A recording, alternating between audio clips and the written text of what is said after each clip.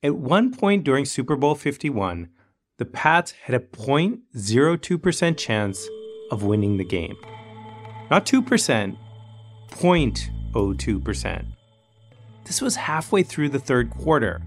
The Patriots were trailing the Falcons by a stupid margin, 28-3.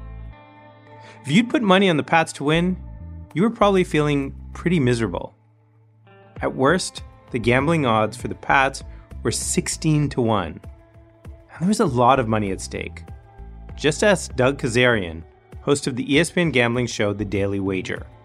You're looking north of $4 billion just in America, total bet on the Super Bowl alone. Some of that $4 billion was bet before the game started, but there was also in-game betting, where the odds changed in real time.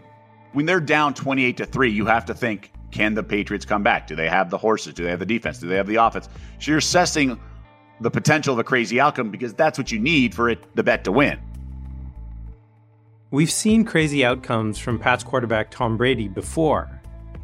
He's mastered the comeback. But coming back from this, even for a true believer like me, it felt downright impossible. We never had a team down more than 10 come back and win the Super Bowl before that. So you're not anticipating something like that because when you're at the Super Bowl, you have the best of the best facing one another. Usually good teams, a really great team playing in the Super Bowl doesn't blow a lead. That Falcons game, it wasn't the first time that Brady faced long odds. In fact, in a lot of his previous playoff games, he'd had win probabilities in the low single digits. I'm talking like 7%, 4%. But Brady and the Pats kept winning. And in Super Bowl 51, they did it again. So is Brady magic? Or do we just have the idea of probability all wrong? I'm Gautam Chopra from Religion of Sports and ESPN+. This is Man in the Arena, a 10-part companion podcast to the docuseries of the same name. Here we're looking at Tom Brady through the eyes of players and coaches, fans and haters, people whose dreams he's either ruined or made come true, including me. Each episode looks at Tom's impact inside and outside the arena, using sports to explore bigger questions about the world and ourselves. 3, 2, 1, let's go! This episode, probability. We're going to look at how probability and risk influence how we make decisions, especially when the odds are against us. Because as Tom has shown us over and over again, there's a difference between impossible and improbable. After the break.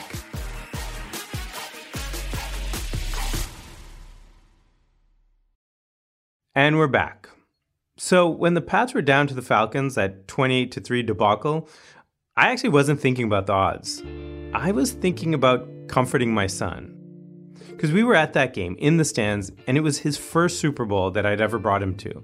I mean, we're going to lose. No one comes back from that. Not in a Super Bowl, really not in any game. So my son, he's devastated, and I'm trying to find a silver lining for him. His uncle, my wife's brother, grew up in Georgia. He's a huge Falcons fan. So I was like, listen, you can't win them all, but you know what? Uncle Bert's going to be happy. That's a good thing, right? I also remember telling him that sort of tired line that doesn't matter whether you win or lose, just showing up, that's what matters. I mean, Tom's still a champion because he's going to leave it all out on the field. That's what matters. And that's sort of a cliche, something that Little League coaches might say. You know, give it all you got. But in that moment, maybe I was talking more strategically than I thought. Once you know you have nothing left to lose, if you know your game well, then you're gonna do whatever it takes. That's Alessandro Bonatti. He's an associate professor at the MIT Sloan School of Management. There, he studies something called game theory. It's a scientific approach to strategy. So thinking systematically about not just your own moves and what you are going to do, but in fact, more so about what your opponents, your competitors, and what they want to do. Bonatti's field is applied economics. His research focuses on how different industries use competitive strategies. But that's not the only way he thinks about game theory. See, Bonatti grew up in Italy, but he's a Pats fan. Thanks to apparently one very formative year he spent living in Connecticut in middle school. And so when I moved to the US in 2003, I already knew who I was cheering for. I mean, in fact, I was watching the Super Bowls from Italy growing up. So, of course, Bonatti was also watching the Pats-Falcons game. When the Patriots were trailing by 25 points, Bonatti, the fan, was not too happy.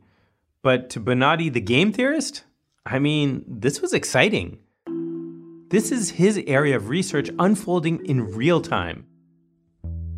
See, football is so steeped in game theory that Bonatti uses it to teach his students. Definitely the more structured just nature of American football means that there's a lot more room for strategizing, for micromanaging from the sidelines, sort of calling every play in the quarterback's head. That means Bonatti can dissect every decision, every play call in a game. He can pick apart a coach's game plan. That branching decision tree of how they'll approach each choice. Definitely on Sundays, I see a lot of game theory on the field. And I think there are many coaches that would recognize that they're applying some of these principles. But, being a good strategist or a good manager, involves thinking strategically to a very large degree.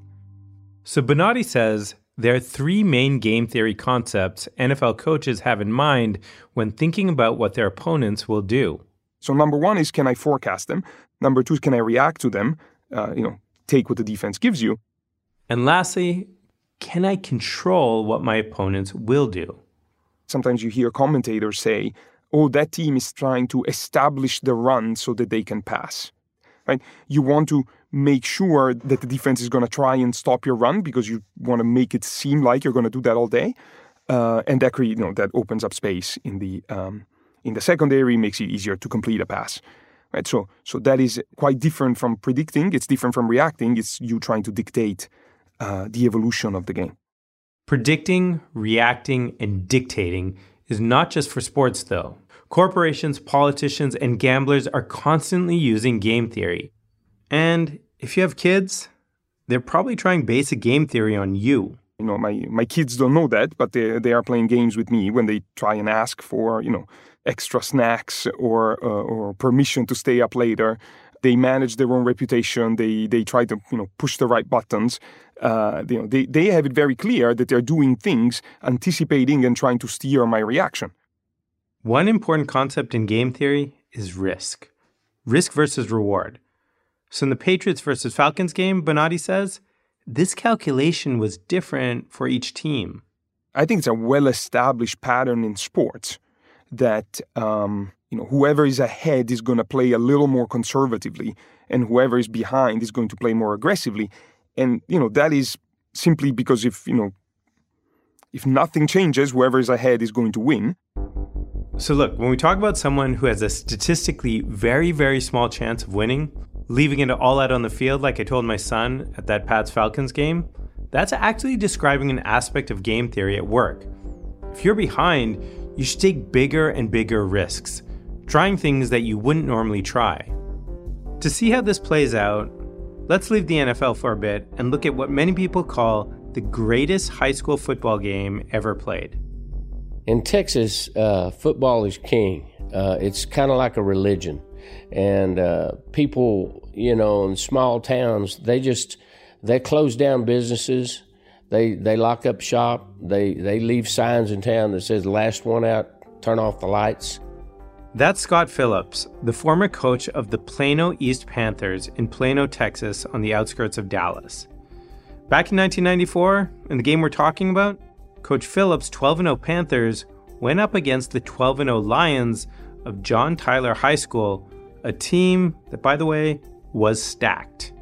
They are so physical and so fast, and we knew we were in for a war, and didn't know if we could even stay on the field with them. They had so much talent. The first three quarters were pretty close. As the fourth quarter started, the score was Lions 24, Panthers 17. The difference was just one touchdown. But then the Lions went on a rampage. Thanks to a field goal and a few turnovers, they took a 41-17 lead with only 3 minutes left. 3:03 left in the contest. I'm telling you, people are going to pick up the newspaper on Sunday morning. They're going to say, what a rout that was. You had to be here. In football, there are only a few key situations where risk and reward are very obvious. And one of them is the onside kick. The risky onside kicks are a part of football. Anytime a team is down, you have to get the ball back. And the only way you can get the ball back is for to kick it 10 yards and get it before they get it. At stake, if you don't execute it, your opponent gets the ball in very good scoring position. There's a reason teams don't do this every single time, because it usually doesn't work. But with nothing to lose and everything to gain, Coach Phillips and the Panthers went for it and recovered it, and then scored a touchdown. But then they pushed their luck. They tried it again. And again, kick recovered. Drove down the field for a touchdown. At this point, it seemed impossible this tactic could actually work again. Here we go, folks. Can the improbable happen 3 times? It's gonna happen, man. It's gonna happen, baby. But for the third time, onside kick, recovery, touchdown. It's open! They got it again! They got it again! Good gosh almighty, I don't believe it! This is unbelievable! Holy shit. The Panthers took the lead. I mean, this feels like the equivalent of flipping a coin 100 times and getting heads every single time. Coach for 40 years, I'd never been a part of a team getting 2 onside kicks in a game. That's Lions coach Alan Wilson, who was standing there stunned on the opposing sideline. So the idea of somebody getting 3 was unheard of. Coach Phillips tasted victory. We kicked the extra point, and we go ahead 44-41 with 26 seconds to go in the game. I thought, well, we've come back and won the game. I was elated, and so was all our fans and all our players. Because the probability of them scoring in the last few seconds of the game was almost none. Almost none. Not none. Just almost. As improbable as the Panthers' own comeback had been. The Panthers kicked the ball away, and the Lions kick returner caught it at the 3-yard line and returned it 97 yards for a touchdown. Got it, Chris! Oh, no! Oh, no! Oh, my God! Oh, my gosh, no! Come on, no, no! Oh, gosh! I don't believe it. God bless those kids. I'm sick. I want to throw up. Lions won the game by a score of 48-44. Here's Lions coach Alan Wilson again. Today, he's mostly proud that his team just didn't give up. They stayed out there. They made another play to win the game. So I praise both sides. I praise Coach Phillips for what his kids did for not quitting on the game, and I praise our guys, for not quitting in the last 24 seconds to go make a play. As for Coach Phillips and his Panthers, the wind went out of the sails from being totally elated in one moment to 10 seconds later being the lowest of low. From the highest of high to the lowest of low in about 10 seconds.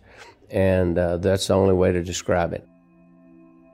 When I got to the locker room after the game, they were all crying. It was just tears. You can hear the disappointment in Coach Phillips' voice. After a quarter of a century, he's still thinking about where the Panthers went wrong. Did they take too many risks? Not enough? But Professor Bonatti from MIT says Coach Phillips performed exactly as game theorists would have predicted. A lot of this has to do with, okay, what happens if I don't take the risk? In sports, I'm going to claim that the downside risk is somewhat limited. If you don't take a risk and nothing changes, well, you're going to lose because you're behind now. And it's worse to get blown out than to lose by a little bit. But by and large, you're trying to win. You're trying to catch up. After the break, the game theory behind the Patriots come from behind victory and what most of us get wrong about probability. Plus, we run the odds on Tom himself. Tom Brady is an extremely improbable individual in sports history. That's coming up.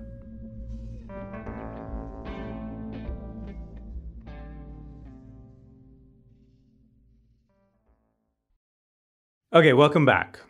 Down 28-3 in the third quarter. That's what was happening against the Falcons. It sucked. It was horrible. There was no way we were going to win this game.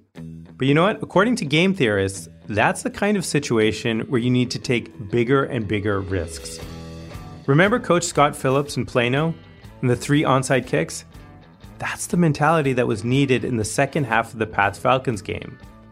The Pats took a bunch of risks. Some of them didn't work, like having wide receiver Julian Edelman throw a pass and trying for one of those notoriously tricky onside kicks. But you know what?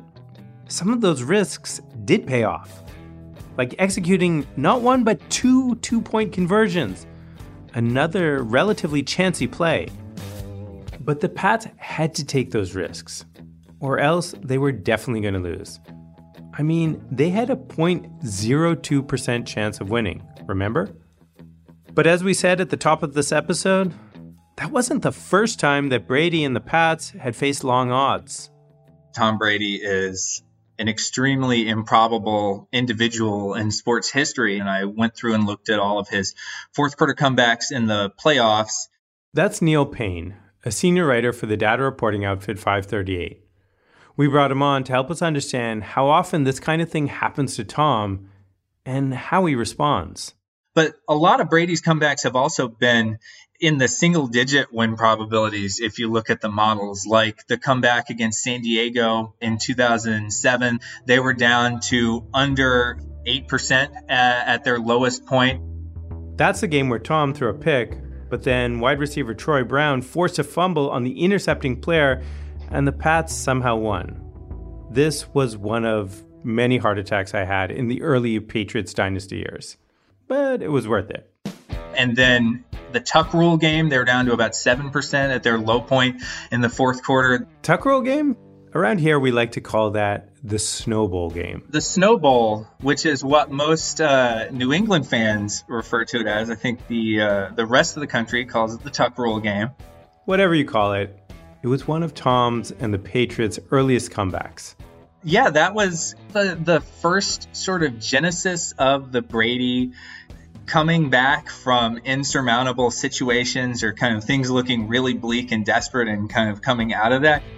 And then in the 2014 season, there was the Super Bowl against the Seahawks. They were down 10 in the fourth quarter, only had about a 3 to 4% chance of winning. So again and again and again, we've seen Brady sort of take these situations that seem almost hopeless, practically hopeless, and be able to just find a way to win. So what do we make of this? Is Tom magic? Is he winning games he's not supposed to? Or are we misunderstanding something?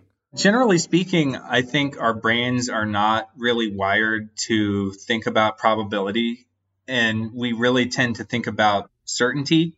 And so when something has like a high chance of happening, even if it's not that much above 50%, say it's like 60, 70, 75 or whatever, we start to kind of equate that with 100%. And then at the other end of the spectrum, if there's like a 25% chance, we start to equate that with 0%. We don't even do this consistently, Paine says. Like, we tend to overestimate the chance of something bad happening. I mean, are you like me that you think about sharks every time you go swimming in the ocean? This might be some primal instinct at work. As humans, we're conditioned to be very risk averse, and that has served us really well, evolutionarily speaking. Early humans, if they saw some rustling in some grass, you could think about what's the probability that it's a small animal and maybe I could kill it to eat it, but then what's the probability that it's like a bear or something like that? And you're like, well, you know, if it's a bear and I don't get away from it, I'm going to be really screwed. And so is the downside of that, even if maybe the chance of there being a bear back there is actually kind of low, that maybe the downside is so great that I just don't want to risk it. The other thing we get wrong about probability when we think that something is really, really unlikely, we can lose motivation. We tend to think of things that are really improbable as practically being impossible. And that, I think, sometimes colors our decision to even try because, nobody wants to pour effort into something that seems futile and really kind of get their heart broken when it doesn't work out. So what can we learn from Tom Brady and his uncanny ability to come back? That, I think, can be a lesson to all of us, really, to not give up, because it would have been easy for him in a lot of these games to just be like, we don't have it, guys. It's not going to happen for us. And instead, he was like, let's just keep going and see what happens. For Tom, it seems like he understands that a small chance is not the same as zero chance. I mean, it's not magic, it's math. Listen, I remember being in the stands and looking at the clock, considering how much time is left, figuring out on average, how many times are we going to get the ball back? Which means every time we score, we're going to have to go for the 2-point conversion. And look, you don't get 2-point conversions that often. It doesn't happen. Everything had to go right for this comeback to happen. Honestly, sitting here, thinking about it, I still can't believe it actually did happen. And that's what makes watching his comebacks so thrilling. Because you're seeing these big risks getting taken. Of course, as a fan, you don't really have anything personal at stake. Well, unless you put your money where your mouth is. We talked to Doug Kezerian about all of this. He's the gambling podcast host we heard at the beginning of this show. He says that gambling can be a way for us all to feel a little more, maybe literally, invested in the game. It comes down to anything in life. It's dopamine, right? It's fun because it's a game of chance, and people like reward. But it can also offer a crash course in probability, especially in games like the Pats-Falcons Super Bowl. It's a nice reminder that even in the biggest stage with the best teams involved, crazy stuff can happen. Anything goes, and there's no kind of lock, and nothing's guaranteed, and the game still has to be played. The games do have to be played. But of course, usually teams don't come back in those situations, which is what makes it so exciting to put a bet on the underdog and then get a huge payday. As for Tom, he doesn't gamble, but he does always bet on himself. And I wonder if that's because his whole career is kind of improbable. As we all know, as we've mentioned on the show before, and as sports media will seemingly never let us forget, Brady was not a first-round draft pick. But Paine says that we may still be missing something in this often told story. I don't think we really appreciate just how rare it is for a 6th-round draft pick to really have any kind of career, especially any kind of meaningful NFL career. Paine actually crunched the numbers for us. There have been 9,148 players who were drafted in the 6th round or later since 1950. Of those, only 324, or 3.5%, started even 100 games in the NFL. Only 6 started 200 or more games in the NFL, or 0.07%. And only 1 has started 300 or more games in his career, and that is Tom Brady. So to me, it really, we throw around that idea of the 6th-round draft pick as being part of the story, but it's just ridiculously improbable that this guy would become the best ever. And really, the fact that any of us are here at all is kind of statistically improbable. I mean, first there are the odds that your parents even met each other. And then the odds that, one particular sperm met one particular egg. And then apply those odds to your parents, and their parents, and their parents. An author named Dr. Ali Benazir once ran the math on this, and it turns out that the odds of you being you, and me being me, or Tom being Tom are about, it's very, very, very close to 0. Look, compared to that, the odds that face Tom and the Pats in that Super Bowl seem much easier to overcome. Back in the stands at that game, watching them complete that comeback, I remember tears in my eyes, kind of shrugging and telling my son, I guess I was wrong. You can win them all. Today, I actually think about that Super Bowl win more from a storytelling place. Because if I scripted a story that included a quarterback who had to start a season with a 4-game suspension, and then, as really happened, had to deal with his mom being diagnosed with and treated for cancer, she's fine, by the way, amazingly, and then led the greatest comeback in the history of the entire Super Bowl, if I scripted a story with a main character that's done everything Tom has done, well, my editors and all of you would say, get the fuck out of here. That's not believable. That could never happen. It's entirely improbable. And yet, here we are, no matter the odds, playing on. On our next episode, we get real about social media. Man in the Arena is a Religion of Sports production in partnership with ESPN+. I'm Gotham Chopra, the host and creator. Our senior producers are Isaac Kestenbaum and Josephine Holtzman of Future Projects. This episode was produced by Buffy Gorilla. Our story editor is Michael Garofalo. Executive producers are Amit Sankaran and Adam Schlossman. Associate producers Iggy Monda and Megan Coyle. Fact-checking by Jane Ackerman. This episode was mixed by Merritt Jacob, and for ESPN+, Brian Lockhart, Senior Vice President, Original Content and ESPN Films, Lindsay Raveno, Executive Producer, ESPN+ Originals, Tori Champagne, Producer, ESPN+ Originals, Julia Lowry Henderson, Senior Editorial Producer, Riley Bloom, Production Assistant.